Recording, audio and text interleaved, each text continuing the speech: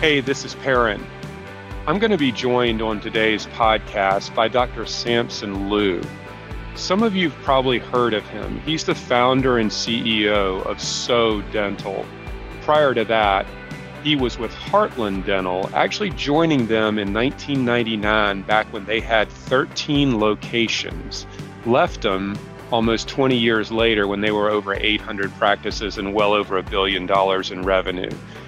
Dr. Liu is an incredibly compelling person, entrepreneur, dentist, and an all-around great guy. He is going to share with you an unbelievable amount on today's show. The reason I'm prefacing today's show, though, is because if you haven't listened to the episode that DeWalker and I recorded last week, and it was episode 27 called Business Strategy for a Rising Rate Environment, you probably want to go back and listen to that before you listen to today's show with Dr. Samson Liu.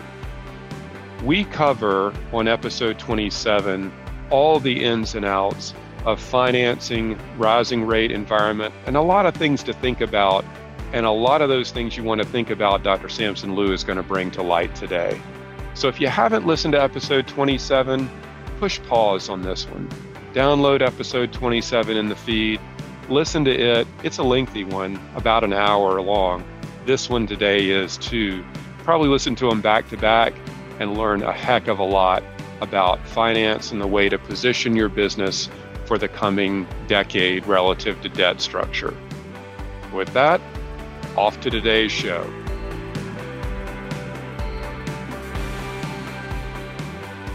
Well, good morning, good afternoon, and good evening, depending on where you are in the world and what time it is when you're tuning in. This is Perrin Desports, and I'm your host for the Group Practice Accelerator podcast from Polaris Healthcare Partners. If you're an entrepreneurial dentist or other healthcare provider, and you're interested in building a successful group practice, you found your primary resource for some of the industry's best business education.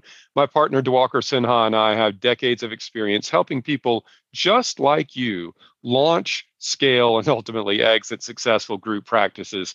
In short, we create clarity, confidence, and results.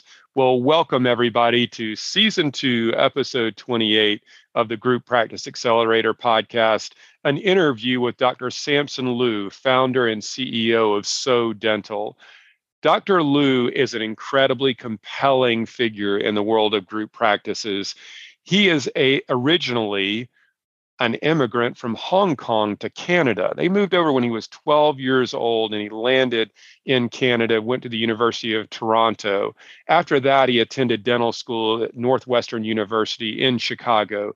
He joined a little business called Heartland Dental in 1999 when they were only 13 locations, stayed with them for 20 years, and exited when they were over 800 practices, well over $1 billion in revenue. And Dr. Liu also grew his role within that business, rising to the ranks of Executive Vice President and Vice President of Clinical Affairs for Heartland. He's really a guy who's done it all. Now he's founder and CEO of So Dental out of St. Louis, and he's going to tell a really compelling story of his history as well as the debt recapitalization and growth capital effort we just helped finish with him. Buckle up tight. This is a long episode, about an hour in length, and it is filled with treasures throughout.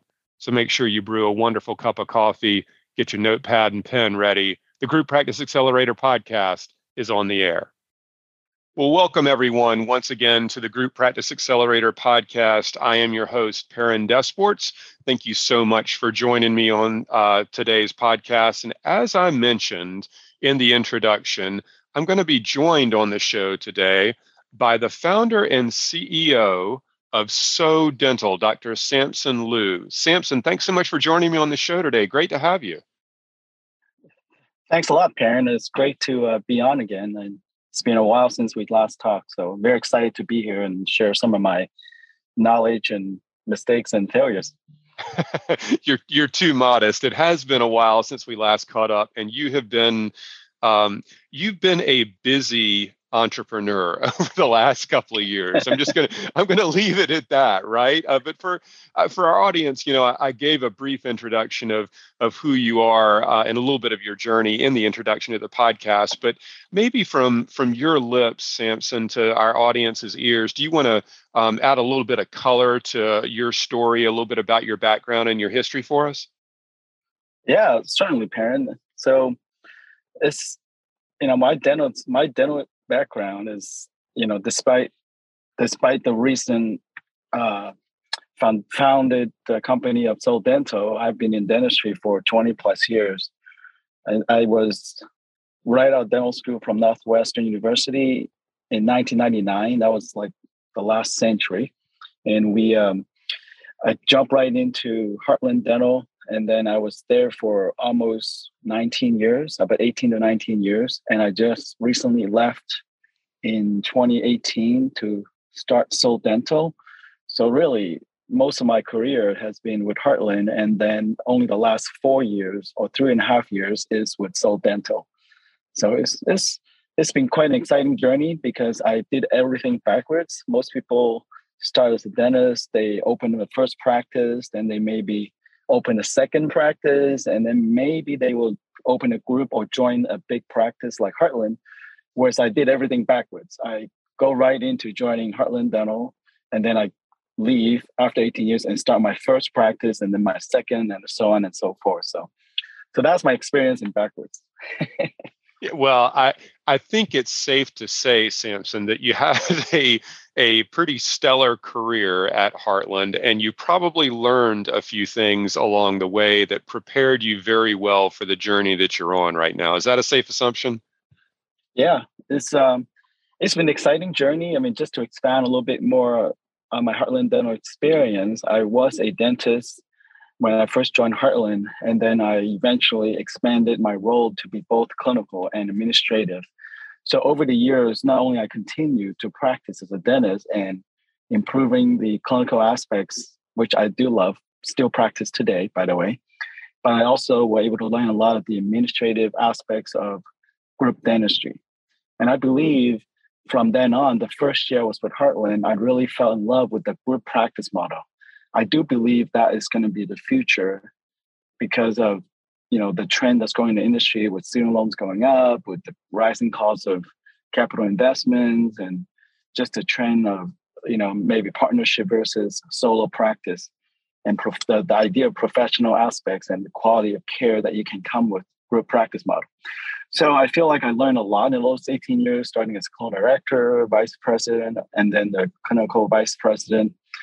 And but not only do I get to see how a group can benefit a doctor in the practice, but also the back end of how to you improve the business aspect to bring scale to the business, which is what a lot of businesses have to do nowadays with the rising costs. Is how do you continue to stay competitive and how do you scale your business? So I was very, very blessed to be able to learn those and then segue into my own company and take some of those concepts and principles and take in and implement them again in Soul Dental. Yeah, it's yours is a such a compelling story and such an admirable journey. I mean, obviously, we've had the great fortune to know you for pretty much ever since you started out on your own. Started the Soul Dental venture and have watched your growth both up close and from afar. And I think that journey that you're currently on and where you've built the business from inception to where it is right now is not only rapid, but also a journey that you can teach a lot of lessons out of too. And I think knowing you as well as we do, I think it's such an interesting case study, for lack of a better term, that we don't get to see too often, based on the way that you've come into it. Like you say, you kind of did everything in reverse, but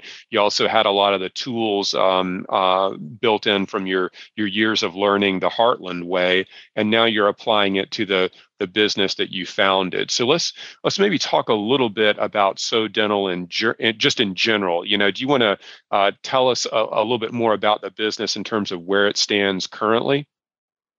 Yeah. So it's interesting. You're mentioning about how I'm trying to do things a little differently, and I think that's just the evolution of the group practice model. There are just so many models out there, and I think every generation of group practices just try to improve on the previous generation and try to put their own spin on it as well. And I think I'm no different. So for me, like where we are now, we're about 3.5 years in. So this will be our fourth full year, and we're in 12 states. We have 42 locations, and I think we'll end this year like a little bit above $60 million in revenue. So it's been a rapid growth until COVID, and then it slowed down, and then now we're picking back up.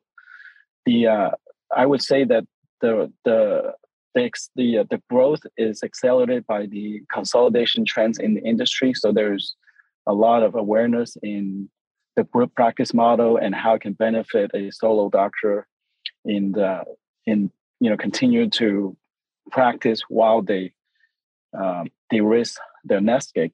So I think that's just an evolution of the model, and I think that carrying the tailwind for the industry is just improving everybody's growth rates.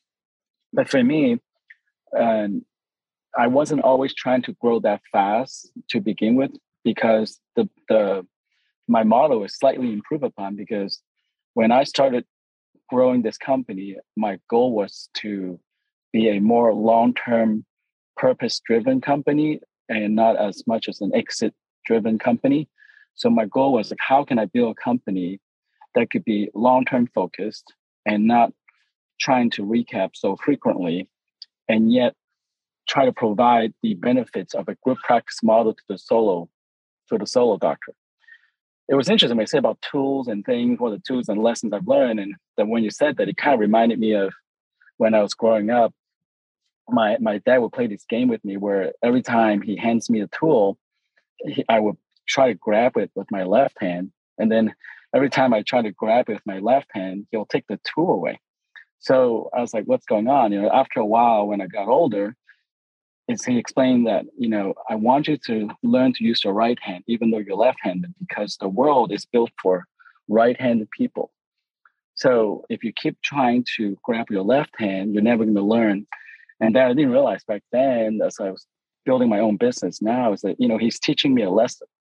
It's like one of those life lessons that you don't know the real purpose or the real lesson until 20 years later. And I'm the same way. It's like, it's just about it's a right-handed world. And sometimes, even if you're left-handed, you have to do what it takes. It's about, it's about the immigrant mindset. It's about, putting in your responsibility on you to make things happen. So for me, I feel like, yes, dentistry is a great industry to be in. And there is a lot of dentists that are very passionate about dentistry. And so for me, after I left Heartland, I want to build something a little different, but I understand where the industry is coming from. But I want to try to do something with my own hands. And that's how I built SoDental to be. Can I be a long-term focused company amidst a lot of exit-driven company? And can I be competitive? Can I accomplish the vision of leaving a legacy on my own with my own kids, while I also help dentists leave their own legacies in their own practices? So building that company was my goal, setting out to accomplish about 3.5 years ago. And so when I did that, that was my first purpose in the company. How do I be an evergreen company? And so the first law of evergreen really is that if you want any practices to last 100 years, per se, you have got to be able to scale your costs down. You have to be able to scale your business down. So back to your point of, how did we grow so rapidly in the first, year or two? We bought about 22 practices in the first 18 months or so. It's because we got to scale the business. We got to get to scale quick. And so it's just like being a dentist, right? If you wanted to be really good at doing root canals, you're going to do a lot of root canals. Would you rather go to a dentist that do one root canal a year or two root canals a year, or somebody that does 20-some root canals in a year and a half, or sooner than that? So the idea was, how do we make as many mistakes as possible while buying practices and fail forward? And if, as an entrepreneur, that's the mindset you have to have. So for me, I knew that going in with my eyes open. We got to buy a lot, even though I've never owned a practice in my whole life, because like I said earlier, I did everything backwards. Even though I worked for Heartland 18 years and they had 800, 900 practices by the time I left, I've never bought one or owned one. So to me, it's a whole new learning curve, owning one, let alone 22. But the idea was that we can get to scale fast. In the first few years, we can make a lot of mistakes and learn from it.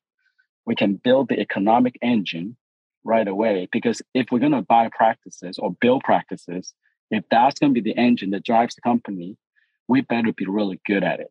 And the only way to be good at it is to repeat. And so that's the first thing. The second is, if you want to outrun the cost of your support center, when you first build a support center for your practices, you got to outrun the cost. You cannot outrun the cost of one or two practices a year. You got to have a group. And of course, the third thing is that you have to be able to negotiate from a procurement side. How do you leverage your cost? And you don't get a significant discount or savings and scale unless you get to a certain size.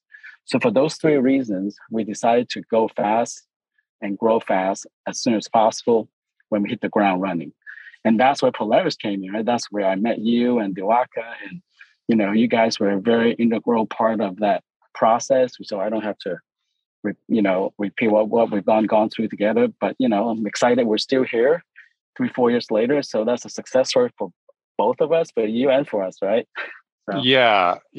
Wow. That, I got to tell you, that was a tour de force, because one of the things that we try to impress upon clients, would-be clients, prospective clients, is taking a second to really understand what you're trying to build and why you're trying to build it. And that, I feel like I've repeated that phrase so often that it probably lands a little bit hollow with some people in the audience. But you just went through everything that you thought about, which was the compelling reason that you left Heartland to start the business. Then what were you going to build? How quickly were you going to try to build it? Why were you going to make those decisions that you did? What did you anticipate learning from it? And the compelling grounding of the business on why you want to do something different that wasn't the norm, especially built for exit. Most of the people who are in a fast ramp stage are in a fast ramp because they have a ticking clock at the end where they want to exit the business. And yours, that's a wonderful dissertation on business strategy and planning with the forethought at the inception phase to get you where you are. And like you say, you're 42 locations, 12 states, and about 60 million in revenue. I jotted down, and that's in a little bit over 4 years' time. Is that right? Yeah, it's this is going to be our fourth year, so we're right about 2.5 years. So we finally have our fourth full year under our belt. So I mean, it's been a fun ride with all the COVID in between and all the rising interest rate and low interest rate environment, and it's just I think I lived the whole 20 years in 4 years in the last 4. That's very well said. It's like dog years, right? 7 years for every one. In actuality, that's great. So let's talk challenges around funding a little bit. We'll get into some of the debt recapitalization effort that you engaged us for, and some of the magic that DeWalker and the team worked for you. But let's maybe think through the early stages of building So Dental, and what were some of the challenges that you encountered along the way as it relates to using bank funds for growth? I mean, certainly. To be honest, there was a lot of challenges in the beginning. Yeah. But I think the biggest challenge with the funding is in the beginning, and I think it's just the environment in general. I think dentistry is a cash flow business. And I think it's just difficult for traditional banks who are used to asset lending to be lending to dentists and dental practices in general because they're cash flow lending. Now, they have no issue usually lending to dentists that want to buy one practice or two practices, maybe even three, because the risk of those loans defaulting are extremely low. So what I've discovered is that when I first started early stages in the game, because I'm a dentist, and when I go buy a practice with years of experience, I have no issue getting bank funding because they think you're going to buy one, two, or three. With my levels and years of experience, that's not an issue. So I think that is where most doctors feel early success with traditional bank finance because they always have a great relationship with a local bank from financing their first practice for many years. And if they want it on the second or third, most banks are very comfortable with taking on that risk profile. It is after that we found what happened is the first wall, I suppose, or first roof, where they say they can lend you, but then things get a little bit more difficult, and then you have to talk about more collateral. And as you know, we bought rapidly in the beginning. So what I end up doing is just what everybody else does in the beginning as an entrepreneur, where you put everything you have personally, or as much as you can personally, as collateral to help collateralize it. So we were no different, and I was no different. So in addition to bank lending, based on the performance of the practices that we purchased, we also had personal equity involved in collateralizing. But everybody knows that is not a long-term solution. It's more a bridge solution to bridge it from the 3 practices to, depends on your level of collateral, maybe 5, 10, maybe 20 practices. So it depends where it is. So for me, it's the same thing. We're using a combination of personal collateral and personal experience, personal brand, basically, and then traditional banking to get us to the very initial stages of that. And I believe a lot of your audience, parent, are probably in the same way, where they're dealing with various traditional banks. Other if they don't have any outside partners, equity partners, it's probably some type of personal equity, internal cash flow of the business, and traditional bank finance to help them through the initial stages of a group practice. Yeah, you're exactly right. And I think this is a scenario that, every entrepreneur who wants to build a group practice is going to encounter this exact scenario that you just alluded to at some point. It's just a matter of when. It's not if, it's when. And, I think they go through the banking process from the lens of a traditional methodology and the traditional scenario of owning 1 or 2 practices, and that's the way the banks lend. And it's not the fault of the banks here, because banks love lending money to dentists. Dentists never default. Especially those that are 1 to 2 locations. It's a low credit risk profile for a lender to loan money to a dentist who's going to own his or her practice and work in that practice 4 to 5 days a week or die trying, right? I mean, it's a pretty low risk scenario there that and the numbers bear that out. But when the dentist, the entrepreneur, goes into it knowing that they want to own far more than 1 or 2 practices, that's a different kettle of fish, and that's a different type of a credit profile, and that's really more what we would consider business to business lending versus what you might call retail lending when you first start your career. And I think that's what gets a lot of people in trouble. They chase a rate. The lowest rate wins. They don't know what prepayment penalties are, how they're structured, or any of the other covenant structures of the loan. And those are the things that get them into a lot of trouble when they try to scale the business, like you mentioned before. And so this is a scenario that is made worse when the entrepreneur is not able to get those cost synergies or revenue generation and really margin expansion, like you touched on in your first answer.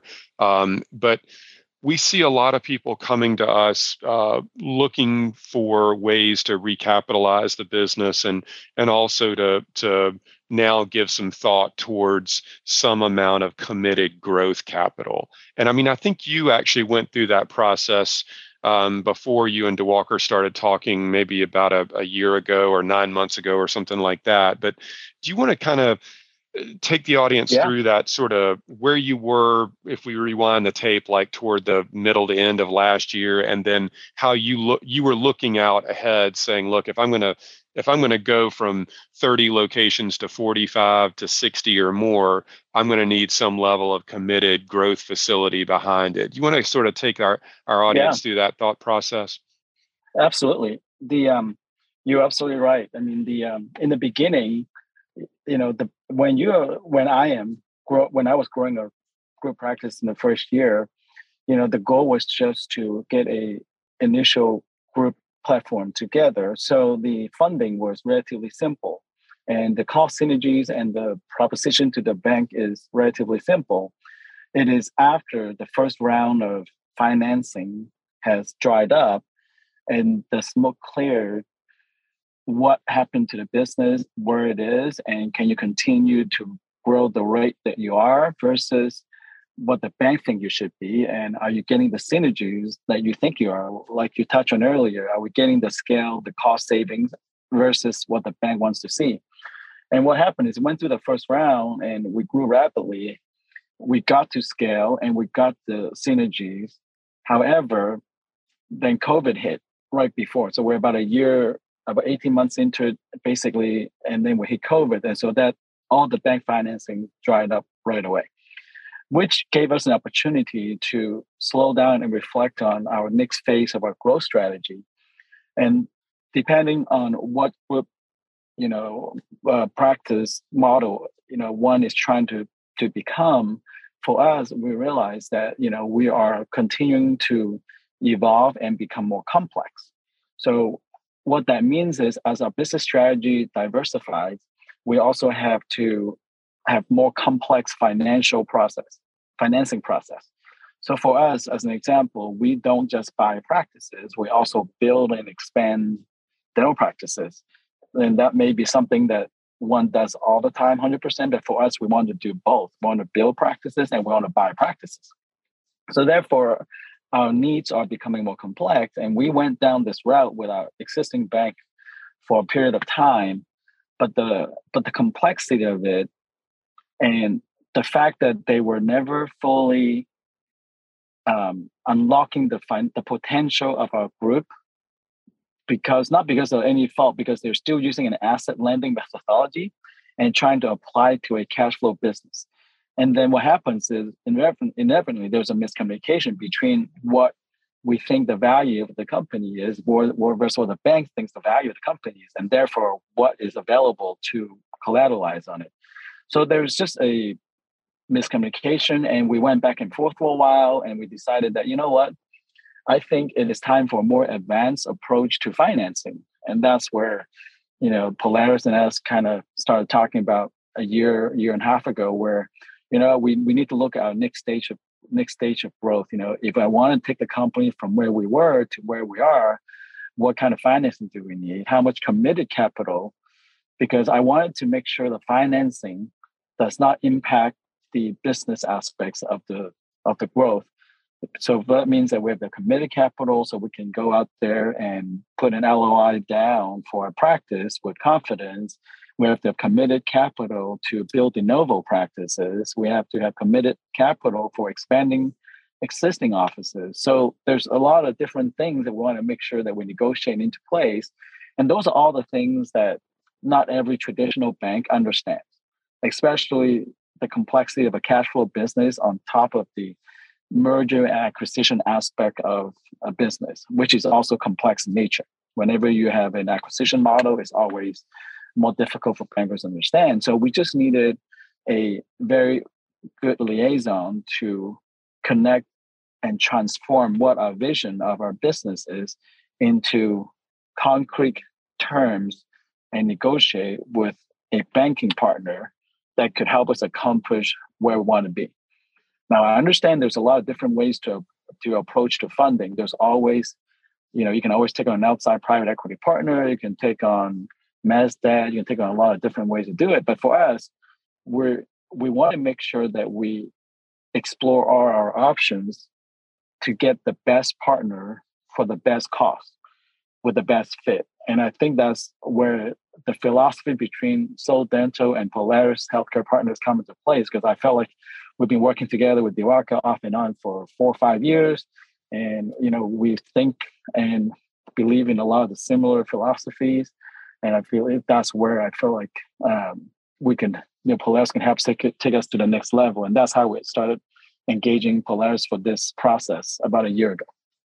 I think this is a really important point here, Samson, and let me drive it home just a second time for the audience. So what Samson just mentioned, he said working with asset-based lenders, which most of them on a retail basis or retail lenders are, and the way a bank, an asset lender makes a loan decision to approve the loan or not is based on the assets that the borrower, the guarantor, brings to the table. So that's all of our assets compared against all of our liabilities, and it's a way for them to feel more certain about approving the loan. Okay, and if anything ever went bad, they have a matter of recourse about what to go get, God forbid. What Samson's talking about here is the kind of transition from an asset-based lender to one that's more of a cash flow-based lender with a forward-looking lens on where the business is going to end up. Okay, so we shift from more traditional asset-based lending methodology into more some ratio of what they call funded debt to EBITDA. Now the lender is a true business-to-business lender, a traditional bank in this situation, and they buy into the vision of Seoul Dental and the operator that Dr. Samson Liu is. They understand the cash flows of the business. They understand the future projections based around an acquisition strategy that he has for his business, and they're willing to sign on and approve the loan with a committed level of growth capital at hand. That's the critical point. I mean, Samson mentioned that he's grown very rapidly, very quickly, probably a lot faster than arguably anybody else in our audience might have, or only very few that would take on that level of pace, But at the same time, if you're going to build a group practice, you would like to have funding in place that's like conditional pre-approval that allows you to go out and find practices to buy, knowing that you've got something that amounts to a line of credit that will fund it, versus finding a practice you want to buy and then praying that the bank approves it. That's a much more limited type of a growth strategy, especially for somebody looking to build a business as dynamic as Dr. Samson Liu is in this situation. So everything he just described to you in terms of that transition of mindset and application to facilitate the business plan at hand is critically important for you to understand. So great job in walking and talking through that.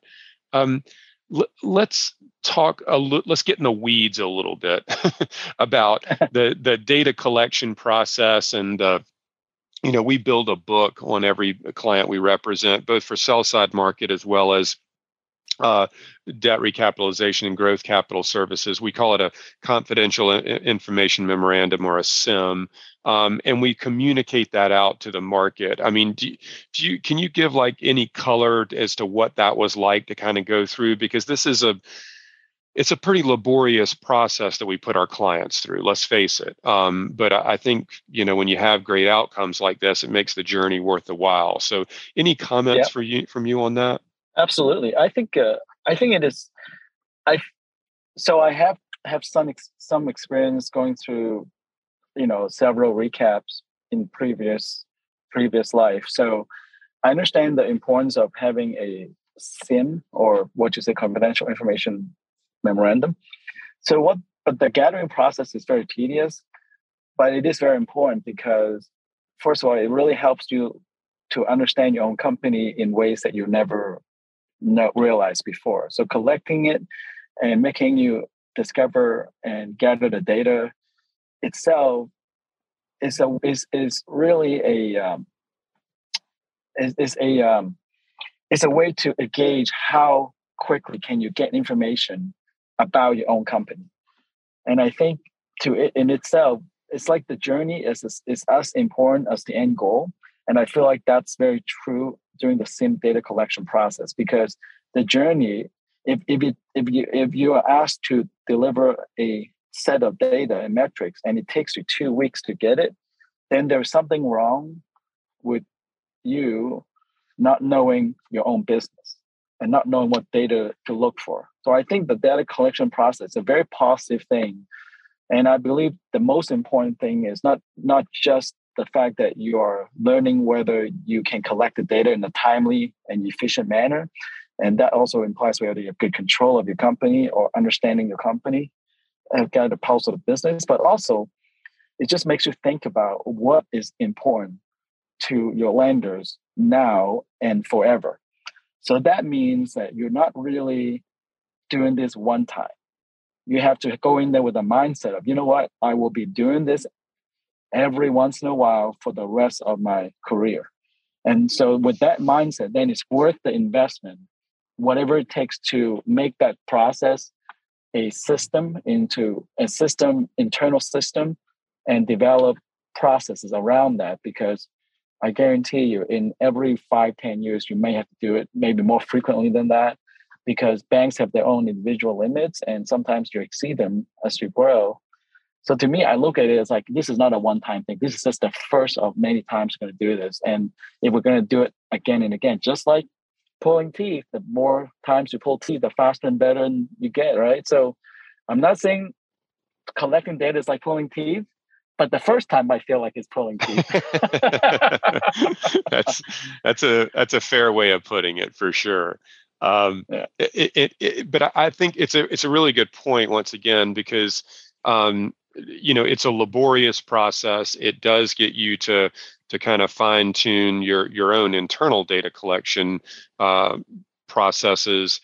And the bank that you're partnered up with is also going to reevaluate the relationship and the health of the business on a semi-periodic basis, every 6 to 12 months for that matter. And they do that because hopefully they continue to extend the growth facility indefinitely for you to allow you further growth. And I think it's an important part of the process. And it's also part of the compliance process, for lack of a better term. I think the other thing that kind of makes this worth the while for you, you mentioned the term private equity or mezzanine in an earlier answer. In terms of evaluating the future growth potential of the business and picking the right capital partner, capital in its broadest sense, when you're talking private equity versus mezz debt versus, traditional bank debt or even non-bank lending, and evaluating all those different aspects of potentiality for funding of the business. For those that are building growth-oriented businesses like you are, you're very confident in your ability to execute. And you're also very confident in the business you're building from an equity value standpoint. And this is one of those kind of aspects of growing a business that I think some people are, I don't want to say they're misled, but they have preconceived notions around private equity as being like, for lack of a better term, the finish line or success, or like that's the end zone, right? You find a private equity capital partner that makes an investment in your business, and you get to ride off into the sunset and buy an island in the Caribbean or something like that. And that's usually not the case. And I think the interesting thing for you, the level you are, the size you've grown to, and the business you came out of, having a business that you can control, where you're creating equity on balance sheet, you're using traditional debt funds to do it, and the cost of the debt funds are what they are, but your ability to create equity on balance sheet at a faster rate in terms of growth and what the capital costs you is really a point that other people need to kind of push pause on a little bit and think through versus seeing private equity as a victory lap of sorts. Is there something I don't this is a clumsy segue or a question, Samson. I'm not doing a very good job of phrasing it, but when you look at your business and you think about the business you're building and you're growing and the equity that you're creating versus the cost of the debt that you're borrowing to do it, how do you kind of maybe think through that as the business owner and operator?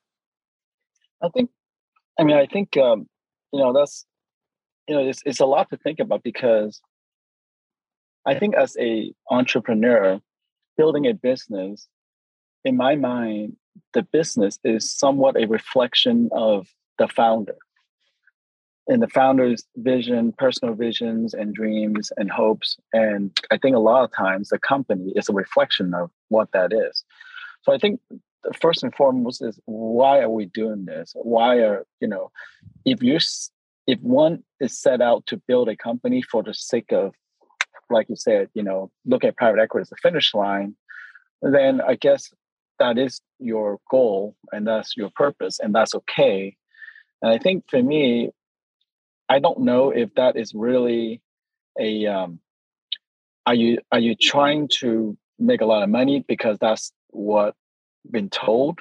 But in my mind, if you want to have a lot of money or I guess increase financial wealth, sometimes holding it like the Warren Buffett way may be a better way to build value than it is to flip the house 3 to 5 times. But that's just my personal opinion on it. And I think it depends on each person's risk tolerance and, and financial comfort in risk in how much you want to de-risk, how soon. So for me, like I just believe that it has, I'm not necessarily trying to build another top 10 DSO in the world or in the industry or whatever. That's not my goal. So my goal is really about how do you build a business that will be self-sustainable for the long term using sound business principles. So, the industry is getting more competitive, but I also understand that people are willing to invest and pay high multiples for a practice because when they could get a better arbitrage between the exit multiple and what it takes to buy a practice, it might be worth it. So that's just a different mindset than what I'm trying to do. I'm just trying to do something a little bit different and it just offer maybe a different alternative to a lot of sellers that, if you believe the equity can be created over long-term ownership, that's what we're trying to do. And I do believe in that, because once I decide to take on a private equity investor, then I have to basically take a lot of my time the next decade thinking about the exit and all the energy and the time and effort it takes to do that multiple times over the next duration of decade or whatever. And I'm not sure I want to do that. So for me, I think it's like the turtle in the hare. Sometimes slow and steady wins the race.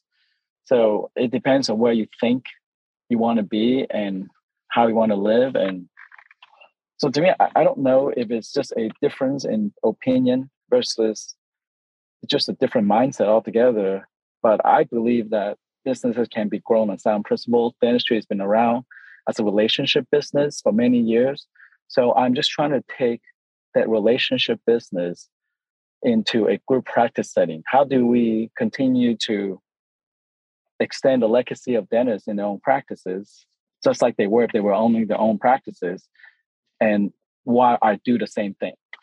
And I want to mirror and align the company's philosophy with that dental practices, and continue to be a relationship business and grow through relationships and network, and just like you would as a dentist with patients. So, but yet bring the benefits of a group practice into a solo setting. So I think it can be done. I'm left-handed when I was born, and I learned to do dentistry right-handed. So now I am basically both-handed, ambidextrous. And I believe the same thing with a group practice. You can be a dental practice and own your own practice, and yet you can still partner with a group without always, going through the private equity route and still do both ways. I think it's possible. Yeah, yeah, I agree, and I think I probably find myself in more conversations with people who are build and operate type of entrepreneurs versus build and exit, and that's a shift over the last handful of years, honestly, because I think for a while there everybody just saw dollar signs in their eyes and wanted to build for exit, but there are a lot more who are more of the build and operate mindset, much like yourself, and that's a cool thing to see, I think. Um, Obviously, you've got the committed capital now to allow you to execute on this next phase of growth. Let's talk just a little bit about the process and the experience and working together, and then the whole negotiating the deal aspect of it, because it was a lengthy process that ultimately had a successful outcome, which obviously we're all very positive about and appreciative of. But I wonder, just maybe from your perspective, if you could share some insights for the audience and the process side of the experience and how the deal negotiation played out for you. Yeah, absolutely. I think it was, it was there was a lot of heavy lifting that was done by Polaris in terms of communicating and negotiating the finer points with the banking partner, which I think I found very, very helpful, because a lot of times in my previous negotiations with my bank, I would get frustrated because of certain disagreements and things, but a lot of it is just due to a loss in translation. Like I felt somebody that could bridge the gap, that can speak, I guess, the bank speak, and then also speak the business speak, maybe able to bridge the gap between what we're looking for and then what the bank's looking for, and how you bridge the gap between the two. So a lot of the negotiation was, very thoughtful and addressed a lot of what we're looking for. And I think that was probably the unique part about it all, because I don't think that anybody who does not have a deep knowledge of the dental business and financial institution would be able to accomplish that like Diwakar and Polaris. So I think that's one of the selection criteria that I looked at when I was undergoing this financing process about a year and a half ago. And I think the second thing is too, there was with these kind of relationships, it's very important to lay out everything up front. And there's a lot of complexity, and there's a lot of education up front on both sides. And I think the process took a very long time. I would say it's almost a year, but not quite a year. But a lot of that time was purely in educating and informing both parties to get to a certain level of knowledge and comfort about the business, about the industry, about the what the growth will look like for the company, and whether the execution is there, and what happens if the execution is not there, and all those things. So I think once we get past the initial phase of getting everybody on the same page, then the rest of it became much easier.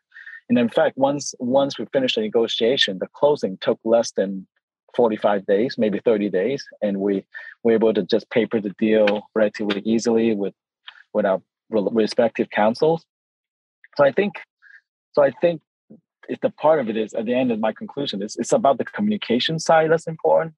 It's the art of the deal, not the science of the deal, that matters the most. So. Yeah, that's very well said, and I think this is again a matter of perspective. So when we work with clients in this endeavor, these are people like yourself who are looking to find a growth partner in a traditional debt mechanism to allow them to continue to grow. That being said, much like in a sell side process, every buyer is slightly different. And in this context, every bank is slightly different. And just the right bank for you might not be the right bank for somebody else, and vice versa, based on capital needs, growth predisposition, and what they're looking for, how quickly they want to execute, and everything like that. So a lot of people start out their career in dentistry and they view banks as being interchangeable parts, and that's why it's simply who's got the cheapest rate. I'm just going to go with the bank that has the cheapest rate.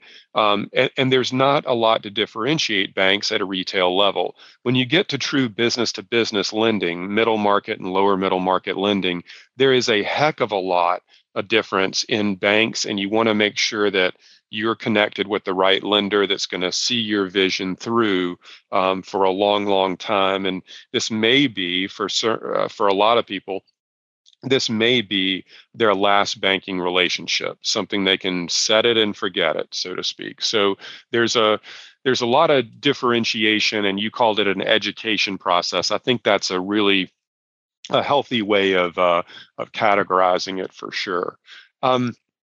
Now, one of the things that we went through together, kind of earlier in the process, and it obviously played out late through the process, was something called a quality of earnings report. And our audience may be familiar with a Q of E because we talk about it really more in the context of a sell side representation. And it's a third party accounting firm that validates the financial performance of the business, and is an impartial third party between our client and the either the buy side and the sell side process, or in this case the bank, in terms of a recap process. But for you, it's pretty big expense to undertake early on in the process when there's no guarantee of success.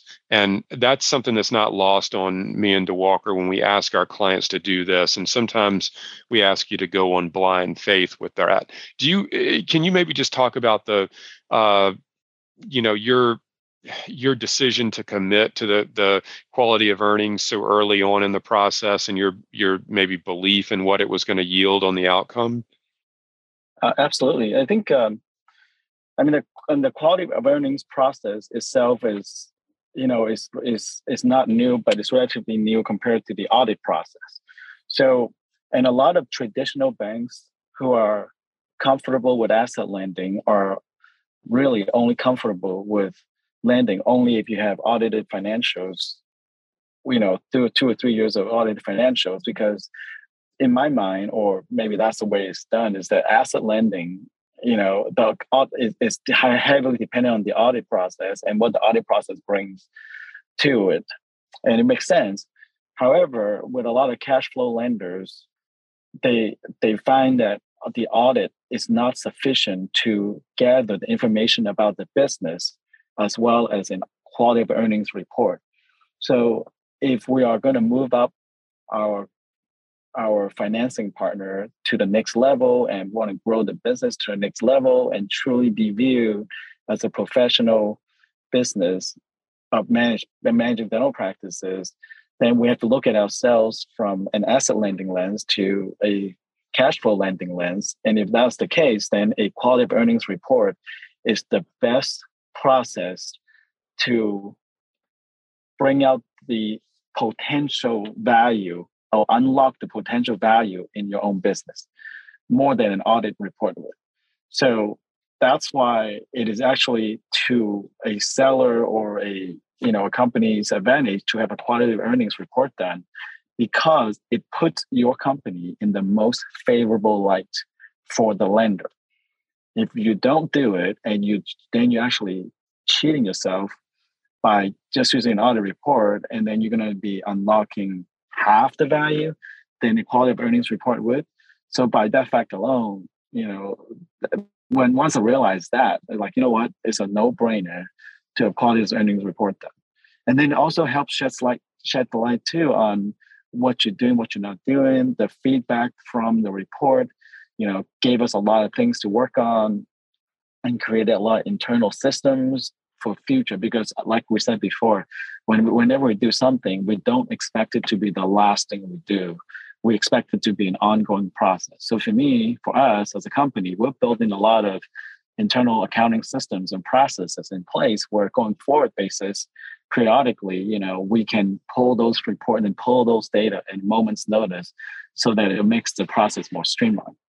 So yeah, very well said there. And I mean, that's, like you say, it's a sizable commitment based on the financial commitment to fund that quality of earnings report up front. And it brings so much to light that you can apply internally to your business, but it also, if done correctly, I mean, it yields a greater upside in terms of unlocking greater potential for funding than audited financials would. So it's a significant step, but one that usually bears a lot of fruit with it. It certainly did for you. So that was a real great thing to see there. So, Samson, you've been through the process of building the business. You've worked with traditional lenders. You put your own capital into the business to get it going. You've grown at a pretty fast rate. And then you've gone through this 9 to 12 month process with us of kind of, recapitalizing the business and getting a firmer foundation or financing structure under the business to allow for future growth. So, the new capital solution that you now have in place, what do you think that really means to SoDental, and how do you, what do you think it's going to allow you to achieve in this next phase of growth with SoDental? Yeah, I think that's a great question. I think, for one, having that commitment gives us the confidence to execute and continue to improve and refine our internal processes. So we had we always had a 3 to 5 year plan on things that we want to accomplish and things we want to do. And I think this is give us the ammunition to execute on them in a timely manner. But on the flip side, it's not a blank check where you go and buy whatever you want and act irresponsibly, because it is really about disciplined growth. And I think, if nothing else, it should continue helps you execute with more discipline on what you want to accomplish better. So to me, I view it as a positive thing to have this financing process completed, because now we know what we need to do, we know how to do it, and we have the means to get it done. Whereas sometimes when there's too much capital, it's actually, it makes it harder because you actually want to grow faster. And I think, for me, that's something that I don't necessarily look for or care about, because what I really want to do is to get better all the time in my own pace, and not necessarily just getting bigger because I have to meet a timeline. So for me, it is important for me to grow responsibly and use that capital and deploy it responsibly, because we don't have outside investors, and we need to make sure that we're constantly and consistently applying sound business principles, because that's also what our lenders are looking at as well. So to me, I think it's a perfect match on what I'm trying to do, and why traditional bank financing is going to help me accomplish that, because we are trying to grow this company carefully, methodically, and just for the long term. And so these are the things that I look for. And I think a partner like a traditional bank, who is a cash flow lender, business to business lending, is exactly what I'm looking for. So I'm excited, because now is more focused on the execution side versus on the financing side. And I think that's where we are focusing on. Yep. Loud and clear. That's great. Very, very well said. So, again, if we think back when we started this process with you 9 to 12 months ago, whenever the start date technically was, there was probably very little discussion around rising interest rates. There was probably little discussion around inflationary pressures. There's probably very little discussion around the dreaded word of a looming recession. The lending environment and the overall economic environment at the end of 2021 was categorized by an M&A market that was white hot, and a lot of that was born out of zero cost of debt funds. So you fast forward to the end of June 2022, and things look a lot different now. I Yeah. mean, we're all dealing with a lot of different pressures. And the outlook is decidedly different than when you started the process. If you had some advice to share with the members of the audience that we've got, the millions of people tuning into the Group Practice Accelerator podcast, Samson, and we go global on this thing, right? I mean, they're tuning in from all over the world, wanting to know how to build a group practice. But seriously, if you could share some advice with our audience members as they think about growing their businesses, and especially in light of the rising cost of capital that is already upon us and is probably going to continue to increase in the coming months. What are some words of wisdom you could share with them relative to that?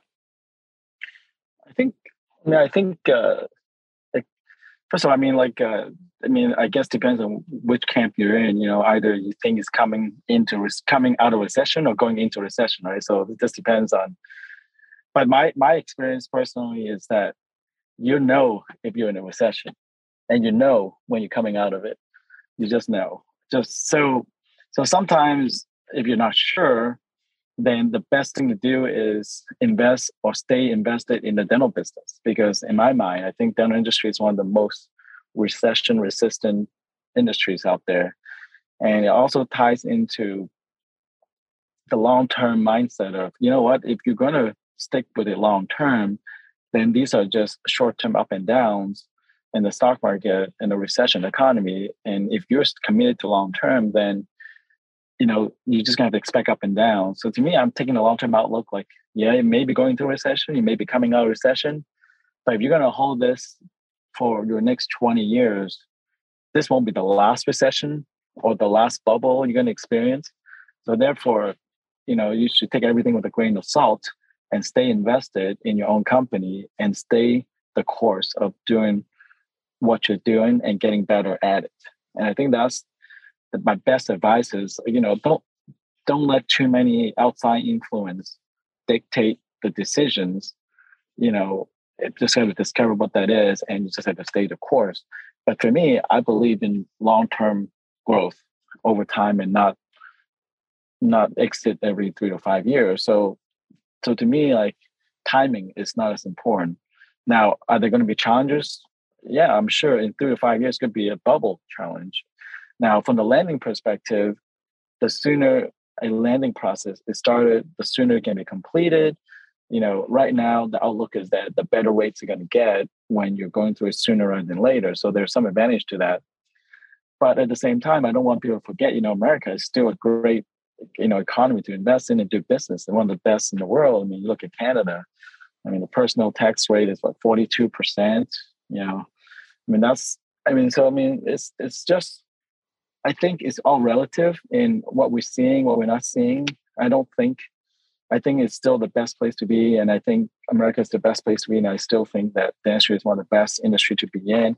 But from an internal business practices, we have to look at what you can do to combat that. For example, if multiples keep getting really competitive, maybe you should think about not buying more practices. Maybe you should think about building more practices, because the cost of construction is rising slower than the cost of acquisition.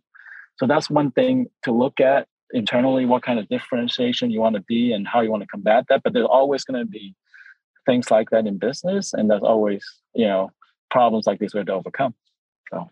Yeah, I very well said. Once again, much like the vision comment that you made to open up the show today. And I think that, sometimes we all subject ourselves to the noise around us, and sometimes we give it too much credence. And it's yet one of the other reasons that I don't watch the nightly news anymore or read very much in the newspapers themselves, or online for that matter. But I think for those who are committed to, for those who believe in themselves, and they understand the business they're trying to build, and they know their abilities as an operator to continue to execute, this this is probably going to be a very opportunistic time coming up to continue to add to businesses, much like you're committed to doing, and to expand the footprint of them, be it buy or build or a blend of both. And I think as you're thinking through those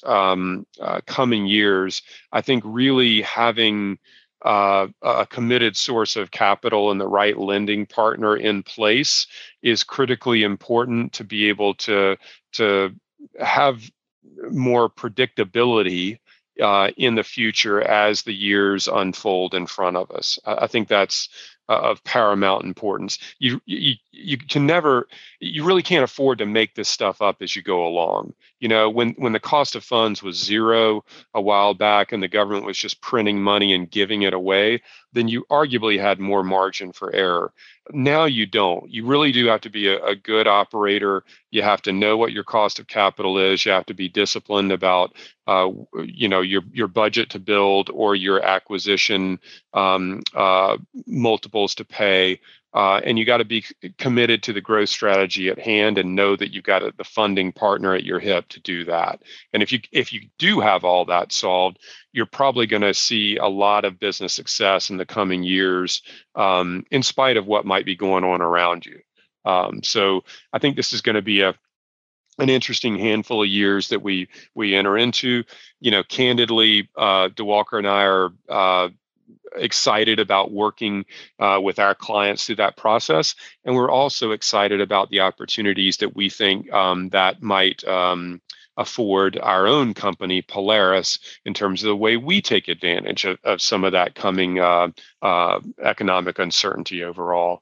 So, as we're transitioning out of like maybe the short term aspect of things, Samson, let's talk about just your outlook for your business specifically and the industry in general. I mean, you've been in the industry for 20 to 25 years now, and you've seen a lot come and go. You've been part of an unbelievably successful enterprise in Heartland Dental, and you've turned around and built an unbelievably successful growing enterprise in So Dental. What's your outlook for the business, your business specifically, and then maybe just some general comments on where the industry is headed? Yeah, I think, the industry is definitely in consolidation. It's getting consolidated, and the runway, depends on what you read, and it's probably end up about a third, 30 to 40% on the high side consolidated, which also means there's tremendous runway for the industry for group practices to grow. And a lot of people who are aspiring to be group practices, I don't think that, it can be completely consolidated in even my lifetime. So I think the industry is changing, and with change, it always comes with opportunity. So I do believe that, it is a great time to be an entrepreneur in dentistry. And I also believe that as a dentist myself, being a dentist is an unfair advantage to own a group practice in industry. I feel like, because understanding the nitty gritty of dentistry, truly being a dentist, there's just something unique about that you can only share with other dentists. And by having that unique connection to other dentists and the network that comes along with it, the relationship you can build, I think that's just a really great thing. So to me, I don't like it when people say that, oh, you're a dentist, you're not a businessman. And I feel like that's insulting, because I do feel like dentistry, dentists have an innate ability to run great businesses, and don't let anybody tell you that, being a dentist means that you're not a good business person, because that's not true. You can always learn more knowledge, but the dentistry, like, no one can take that from you, because unless they're a dentist. So that's why I feel like, just like my left hand and right hand, you can be a dentist and you can be a business person. You can be both. Don't let anybody tell you that you can only be one or the other. And I think that's the part that you got to believe in yourself, like I did. I believe that I can do it. And, I end up, being relatively successful at it by a lot of people's accounts. But to me, it's just fun. And I think that's why I still practice today, because dentistry is just fun for me. And I think that if you are passionate about what you're doing, you're going to do well no matter what. But sometimes it's tough. You just want to make a quick buck. Then it's a lot of work, a lot of stress. Might not be good for your health. So that's my one lasting comment. Very well said. Samson, this has been a tour de force of an interview. I really can't thank you enough for your time. You're an incredibly busy guy. You created so much success for yourself. We're huge fans in addition to being friends with you, and just really can't wait to see what the next phase for So Dental has in store, and are just really honored and privileged to have the opportunity to work with you in this. It's been great, and I appreciate your time and being on the show with me today. Well, thank you. I appreciate it. Thanks for inviting me. And we'll see you soon. Yeah, it's our pleasure, Samson. Believe me, and I think our audience will get several more opportunities to have an experience with Dr. Samson Liu in the coming months and over the course of the year. So we'll look forward to unveiling that at some point in the future. But all the best and continued success, my friend. I really, really appreciate you being on the show today. Thank you very much. Have a good day. It's my pleasure. My pleasure. And for everybody else, if you've got, I know that we covered a lot of information in today's show, as we usually do, but this was a lengthier one, and I knew it would be. I mean, Dr. Liu is a wealth of information and experience, and I always learn things in listening to him, and I know you got a lot out of today as well. So if you have questions on any of the topics we covered on today's show, please feel free to drop me a line anytime at Perrin@PolarisHealthcarePartners.com. Stick around. We'll be right back with some additional thoughts and to wrap up the show.